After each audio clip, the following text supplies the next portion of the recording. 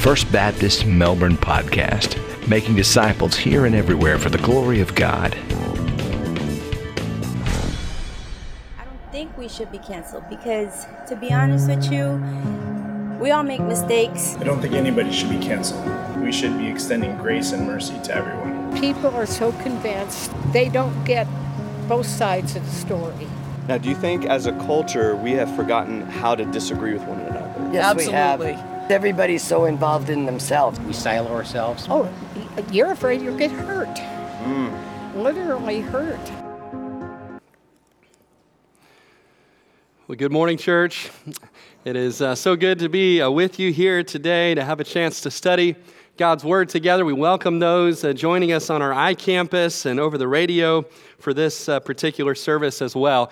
You know, that video is so interesting to me because we just went down, one afternoon to downtown Melbourne. Presumably, not all of the people that we videoed there were followers of Christ. We don't know each one's spiritual condition, but even those who perhaps are not followers of Christ can still see that we have a problem in our society when it comes to canceling one another over differing viewpoints. But before we jump in this morning, it may be good, since this is the first week in this teaching series, to just define what we mean by cancel culture. This definition comes from the Cambridge Dictionary. They say that cancel culture is a way of behaving in a society or a group, especially on social media, in which it is common to completely reject and stop supporting someone because what they have said or done offends you. And that definition is good insofar as it goes. I don't think that it quite goes far enough. I agree with author Joe Dallas, who wrote in his book, Christians in a Cancel Culture, that what that definition misses is the punitive nature of this cancel culture that we live in. Oftentimes, it isn't just that someone who disagrees with you stops supporting you. In our society today, Dallas says this, quote, "The wrong words in public can get you fired or sued or worse. The wrong words in private can terminate a once solid relationship." He goes on to point out that in a sense, of course, that has always been the case, but, quote, "What's changed is what constitutes the wrong words. Historically, they have been obscenities, threats, or insults of the crudest sort. Today, the wrong words, include traditional beliefs about life, family, and country that until recently have been shared and repeated." I think that we all have a sense of what a lot of those traditional views are that can get you canceled in today's world, by your employer, by your friends, perhaps even by family members in some cases. They are traditional views about gender and sexuality and race and a host of other topics. Now, if all you ever say is God loves you, you probably will never get canceled. But if you dare to say what the Bible says about any of those sensitive areas, cancel culture may come knocking at your door, or blocking your account, or telling you to pack your things. They may be telling you that there is no room for a bigoted, homophobic, transphobic, fundamentalist person like you in this open, tolerant society. And in our upcoming weeks in this series, we're going to be talking about some of those very topics that our culture wants to cancel us over. We're going to be talking about our culture's desire to cancel God Himself, our culture's desire to cancel the Scripture, and our culture's desire to cancel God's design for the family. But today, in this opening message in this series, I just want us to think about cancel culture in general. We all know that we're living in the middle of a cancel culture. We're living in a society that has largely forgotten how to disagree. And so as we seek to follow Christ and live out our faith in this current cultural moment. How should we do that? How should we respond when cancel culture comes for us? Should we cave in on what the truth is? Should we be quiet and silent so that we don't draw any attention? Should we get mad and retaliate? Does God give us any help at all in His Word about these matters? Well, of course He does. While the Bible does not contain the answer to every conceivable question that we might ask, God has given us in His Word all things that pertain to life and godliness in this age and in every other. There's actually quite a few passages that we could turn to for help on this topic, but the Lord has led me this week to Romans chapter 12 as a key text for us to look at. So if you have your Bibles today, and I hope you do, would you turn with me to Romans 12, and we'll start reading in verse 9 together. Let love be without hypocrisy. Abhor what is evil. Cling to what is good. Be kindly affectionate to one another with brotherly love and honor, giving preference to one another.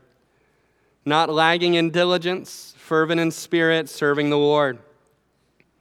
Rejoicing in hope, patient in tribulation, continuing steadfastly in prayer, distributing to the needs of the saints, given to hospitality.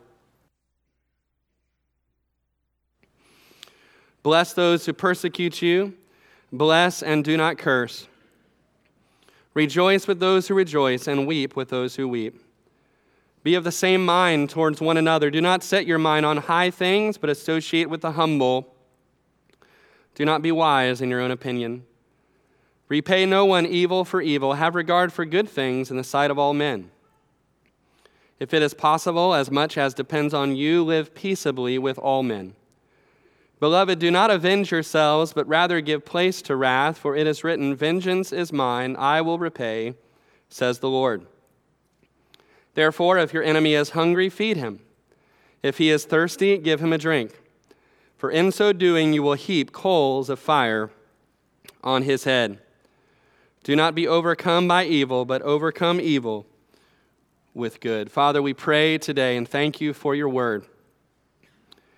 We pray, as you have called us to live in this world, but to not be of this world, that you would help us to know how to live for you in this age. We ask in Jesus' name, amen.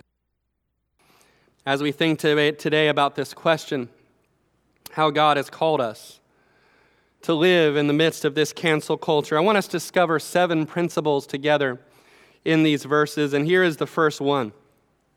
As believers, we should expect to be canceled because we live in the same world that canceled Christ. You see, in these verses that the Apostle Paul wrote to these Christians living in Rome, the assumption is that some trouble was going to come their way as a result of their decision to follow Christ. And you can see that in several verses in this passage. In verse 14, we read, "Bless those who persecute you." The implication there is that someone is going to persecute you, and you'll need to be able to bless them in return. In verse 17, we read, "Repay no one evil for evil." Again, it's implied that someone is going to do an evil thing to you. In verse 19, "Beloved, do not avenge yourself." The implication is there might be a temptation to avenge yourself because someone will do something wrong to you. Historically, of course, we know that persecution did come in a major way to these Christians living in Rome in the years after Paul wrote this letter. This is the city where the Emperor Nero blamed a fire in the city that many believed he set himself on the Christians who lived there, and that set off an intense period of persecution on these Christians. This is the same city, of course, where Paul himself, the author of this letter, would be executed, beheaded because of his testimony in Christ. And so for sure, for these Christians living in the first century, persecution just came with the territory of being a follower of Jesus Christ. We need to understand that that has been the case for the majority of Christians living anywhere in the world over the course of the last 2,000 years. As I've said before, we've been somewhat insulated from that during the last 200 years here in America because of our nation's emphasis on religious freedom.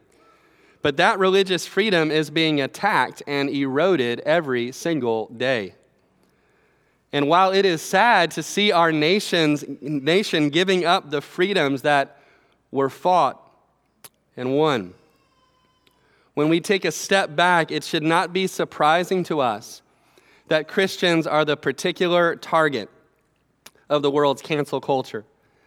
Now, to be clear, cancel culture is not just about the world and Christians or the world and the church. We know that unbelievers are canceling other unbelievers in our world today. Right? This is happening across the political spectrum, from the right to the left and back again, right? It's happening in Hollywood, right? With some actors canceling other actors who like to slap people and things like that, right? All of this is happening.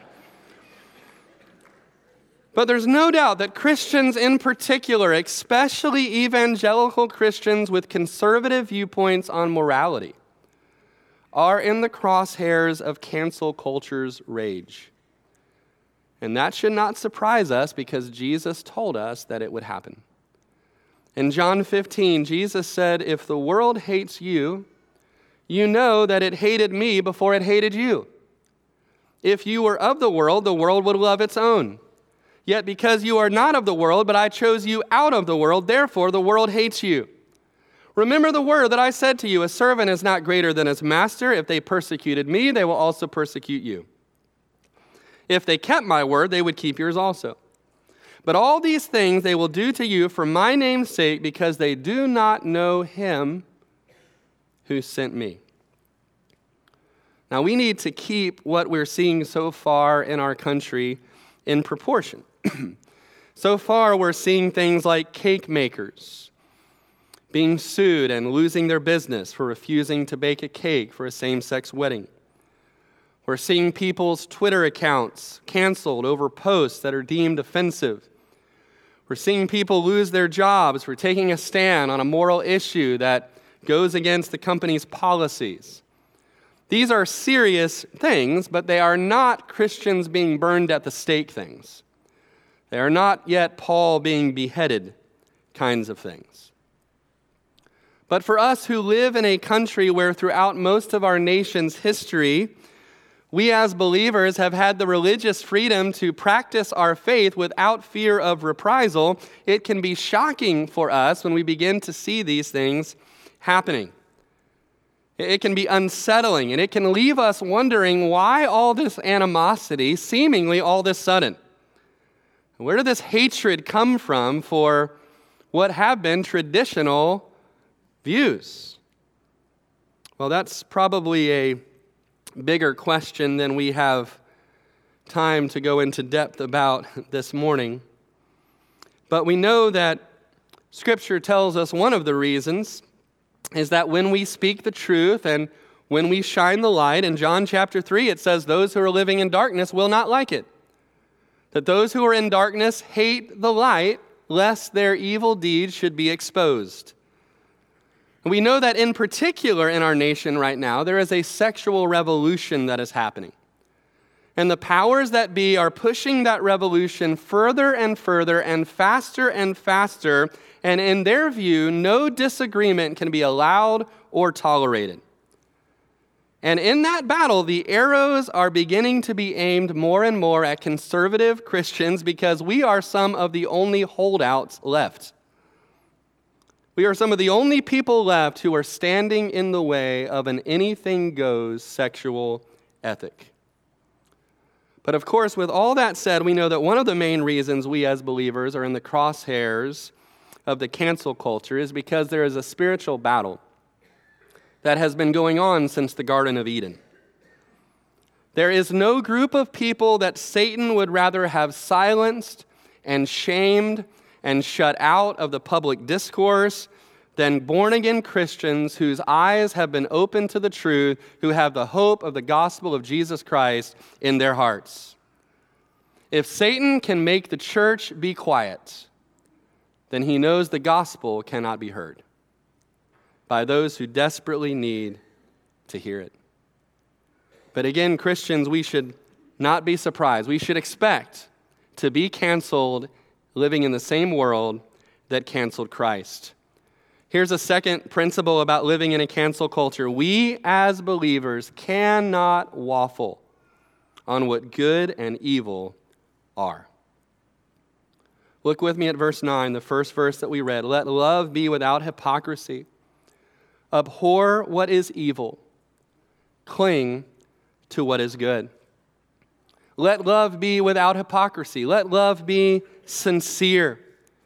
It says to not love like a hypocrite, not love like an actor that's just pretending to love, but to actually, really love. And what's interesting is in the next couple phrases, it tells us what that means, what that looks like. It looks like abhorring what is evil and clinging to what is good. There is a connection between all the ideas in verse 9.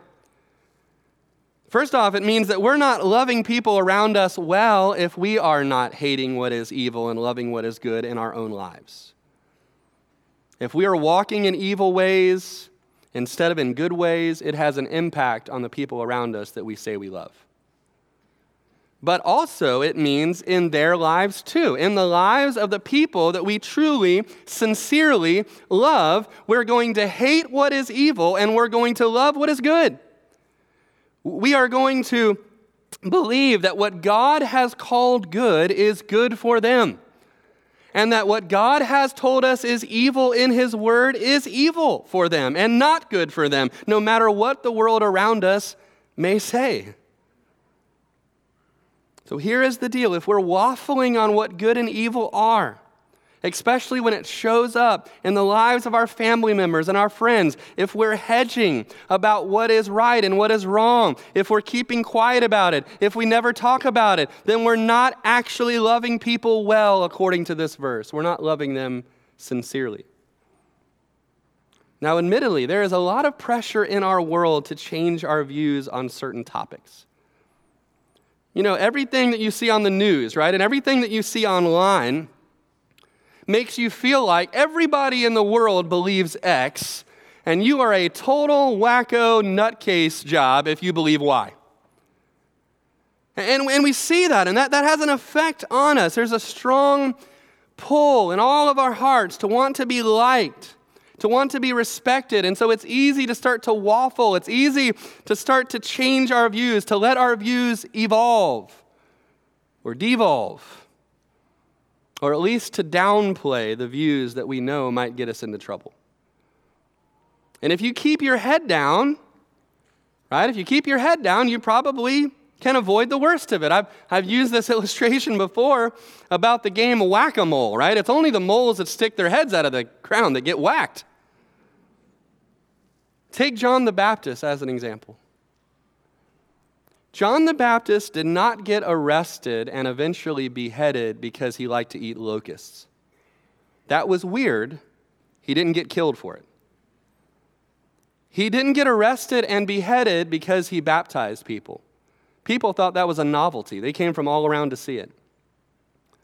He got arrested and he got beheaded because he spoke out about sexual sin. Because he called out King Herod for taking his brother's wife as his own. That's what got him arrested. That's what got him beheaded. And so some people might say, well, John, if you just could have piped down, if you just could have kept baptizing people and not said anything about that, maybe you wouldn't have died. Maybe it would have been okay. But if he had done that, he would not have been a faithful servant of the Lord Jesus Christ. And church, we will not be faithful servants of the Lord Jesus Christ in our generation if we're ashamed of His word. This is what Jesus said in Luke chapter 9, "For whoever is ashamed of me and my words, of him the Son of Man will be ashamed when He comes in His glory and in His Father's and of the holy angels." So first, it's important that we know what Jesus' word is, that we know what Jesus says about these controversial issues, many of which we're going to talk about in this series, and then that we never let go of those biblical convictions. We cannot be ashamed of his word. Listen, I like waffles as much as anybody else, but we cannot waffle on what is right and what is wrong. Let love be without hypocrisy. Abhor what is evil. Cling to what is good. Here's a third principle which is so important. If we're going to live well in this cancel culture, we are to love all people, including those with whom we strongly disagree. If you look down at the first phrase of verse 16, it says, "Be of the same mind towards one another." Now, that doesn't mean that we're always going to agree with everybody else, right? That's impossible. I mean, I don't even always agree with myself, right? There's some days I think one thing, and the next day I'm arguing with myself about what I thought the day before, right? And we all do that. There's nobody in your life that you agree with about every single topic every day. So disagreements are going to happen, but it means that we love each other. It means, as one person put it, that we arrive at God's way of thinking about that other person despite our disagreement. It's really what the true definition of the word tolerance is. Now, we've talked about this before, but tolerance is held up in our society as the highest virtue in our society. But the definition of tolerance has been drastically changed. Tolerance has now been redefined to mean that you cannot disagree with the pervading viewpoint of our culture, and if you do, you are a, quote, intolerant person who needs to be silenced. That's where it's gone now. But if you think about it, silencing people who disagree is the exact opposite of the original definition of the word tolerance. Tolerance means that we tolerate people who have other views than what we hold. It means that we still respect them and we still love them despite our differences, and that's what the Word of God is calling us to do. And for believers, we are enabled supernaturally to do that in a way that the world is not, because the love of Jesus Christ dwells in our hearts. Look at verse 10. Be kindly affectionate to one another, with brotherly love, in honor, giving preference to one another. To be kindly affectionate means to love each other with a brotherly, family kind of love. Now let me ask you, is that what you see happening when you read people's posts on Facebook? Is that what you see happening when you read the comment section of whatever news site you get your news from? Do you see a lot of people loving each other with brotherly love on there? Do you see a lot of people showing honor to the other person, trying to outdo each other by showing honor to the other one? No, you do not. The truth is, as I said, our world has simply forgotten how to disagree charitably. Our world has decided that if two people disagree about something, they should be mortal enemies and never talk to each other again. If one of your friends happened to vote for the other candidate in the last election, they can never be your friend again. They are out of the circle of trust. That is what our world is saying to us. You need to unfollow them. You need to unfriend them. And another thing that is happening, and we'll talk more about this next week, is that college students are going off to classes. They are taking classes that their parents are paying for, and then they are being indoctrinated with radical and unbiblical ideology, and then they are beginning to view their own parents as wackos. And they are virtually canceling their own parents and distancing themselves from them. What's scary to me is not that I see this happening in the world. What is scary to me is when I begin to see this happening in the house of God. When I begin to see Christians canceling other Christians over relatively minor disagreements. Friends, that is patently unbiblical and unchristian. We're commanded by God to be kindly affectionate to one another in brotherly love. We are not told to just love people with whom we agree about everything. If that's the case, our circle of love would be very small indeed. In the church, we do not have to agree on everything. We have to agree on the main thing. We have to agree that Jesus Christ is Lord. We have to agree that He's the Son of God. We have to agree that He came, that He died on the cross for our sins, that He was buried, that He rose again on the third day, that salvation comes only by faith in Him and Him alone. We have to agree on that. We don't have to agree on every single other thing. And my conviction is that in the church, we need to be demonstrating, with the love that God has put in our hearts, we need to be demonstrating how to disagree charitably to a world that has forgotten how. The next principle is a key part of that. Number 4, we are to be firm in our convictions and humble in our opinions. Look with me at the second part of verse 16. Do not set your mind on high things. Now, that does not mean, as some have taught over the years, that Christians should not study philosophy or higher math or things like that. It doesn't mean that at all. It means that we are not to be haughty. We are not to be arrogant. The next phrase brings that out. But associate with the humble. And then this last phrase, do not be wise in your own opinion. Wow. How seldomly is that verse practiced today? Now, again, we're not talking here about core convictions about biblical truth.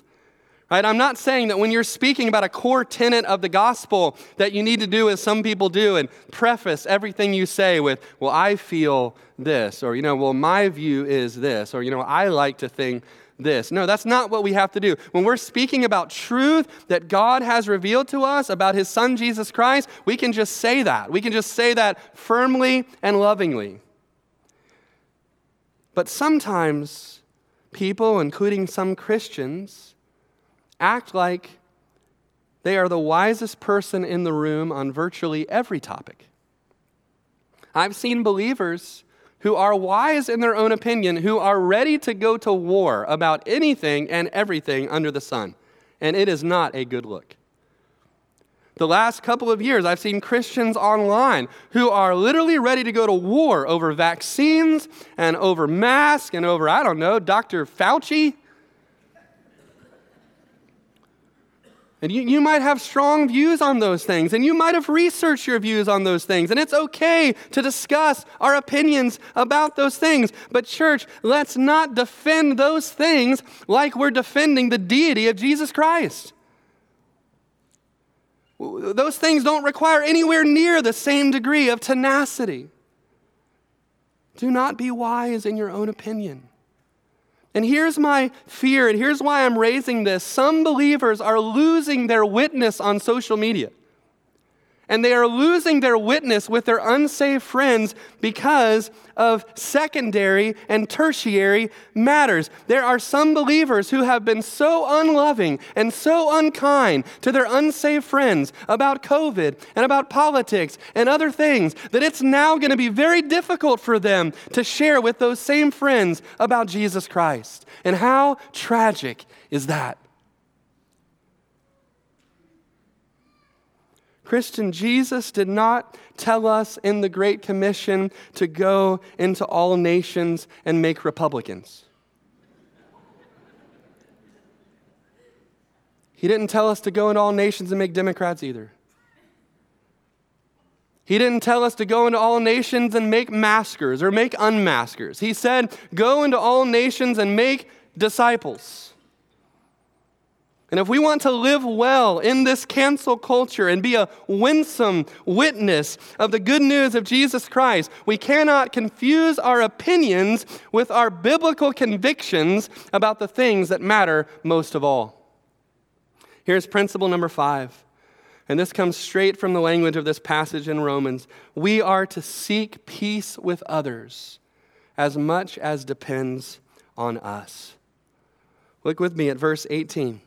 It says exactly that. If it is possible, as much as depends on you, live peaceably with all men. Is there any verse in this passage that has more of the exact opposite of the spirit of cancel culture than this? right? Cancel culture says, as far as depends on you, make sure that everybody agrees with your viewpoint. Right? Cancel culture says, as far as depends on you, you need to silence the opposition. Cancel culture says, as far as depends on you, you need to cancel until they shut up, till they stop getting in your way. Cancel culture says, as far as depends on you, you need to take up your pitchfork and you need to go to war over every single little thing. But God tells us as his followers, as far as depends on you, live peaceably with all men.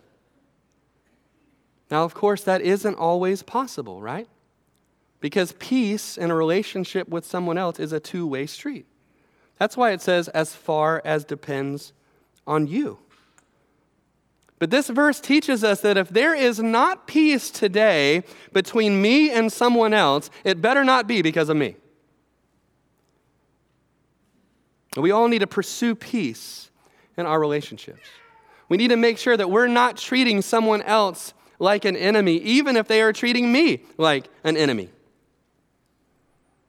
God is calling me to love them and to bless them. And maybe God is putting a name on your heart right now, someone that you need to go to this week. And as far as depends on you, you need to seek peace in that relationship. Maybe there's something you need to forgive. Maybe there's something you need to ask forgiveness for. So that again, at the end of the day, no matter what they decide to do, as far as depends on you, you're at peace. You know, cancel culture would wither away and die if we just all obeyed this one verse. Of course, we know that the world will not, that those who do not know God will live in ungodly ways, and more as the end draws near. And we are not ultimately responsible for how they live. We are responsible for how we respond.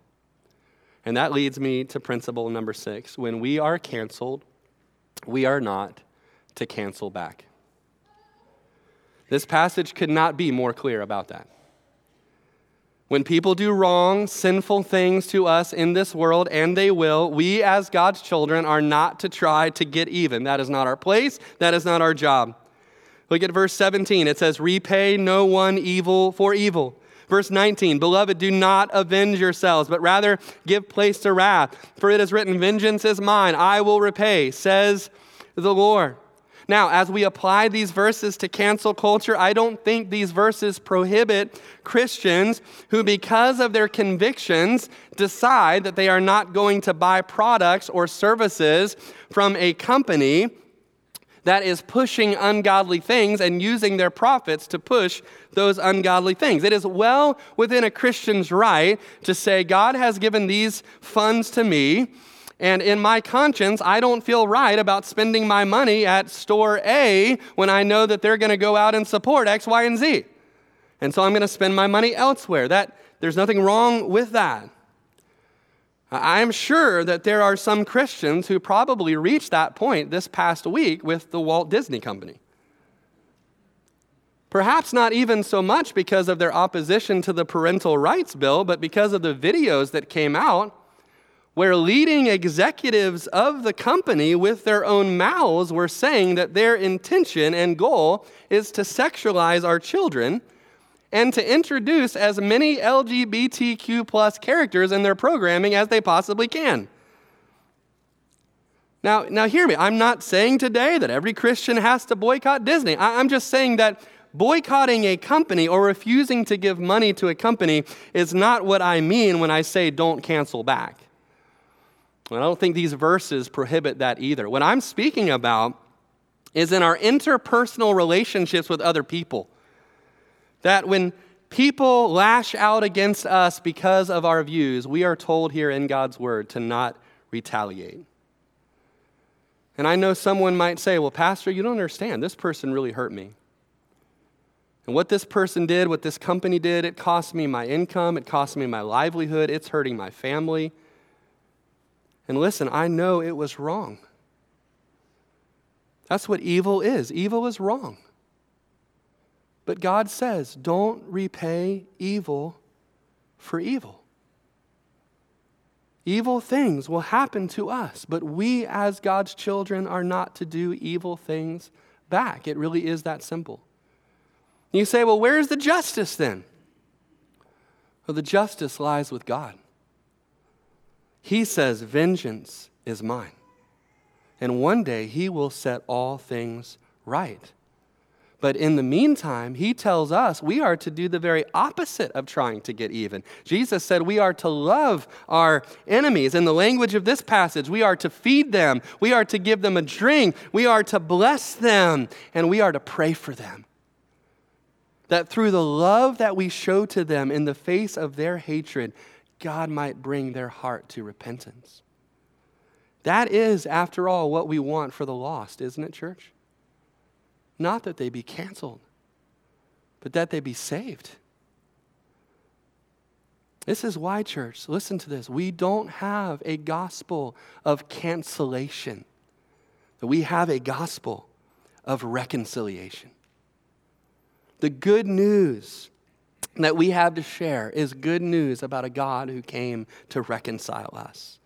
And so as a church, as the people of God, we don't need to be going around trying to get even with everybody. We need to be going around trying to cancel back. We need to be praying for those that God came to redeem and telling them that God loves them and sent his son to die for them. We've seen 6 principles already of how we are to live in a cancel culture. The 7th and last principle is the most important of all. Christian, no matter what happens to us now, no matter what happens to us in the future, we must rejoice in hope because our eternal salvation can never be canceled.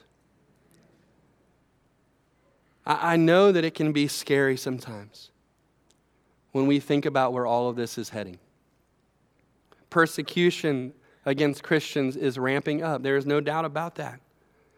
And if this cancel culture continues, if the animosity against biblical truth continues to escalate, it's easy to wonder what it's going to look like in the future to get canceled. Right now, it looks like losing your YouTube channel, possibly losing your job, or having a friend or family member distance themselves from us. But in the future, could it become Christian schools and parachurch ministries and even churches becoming the target?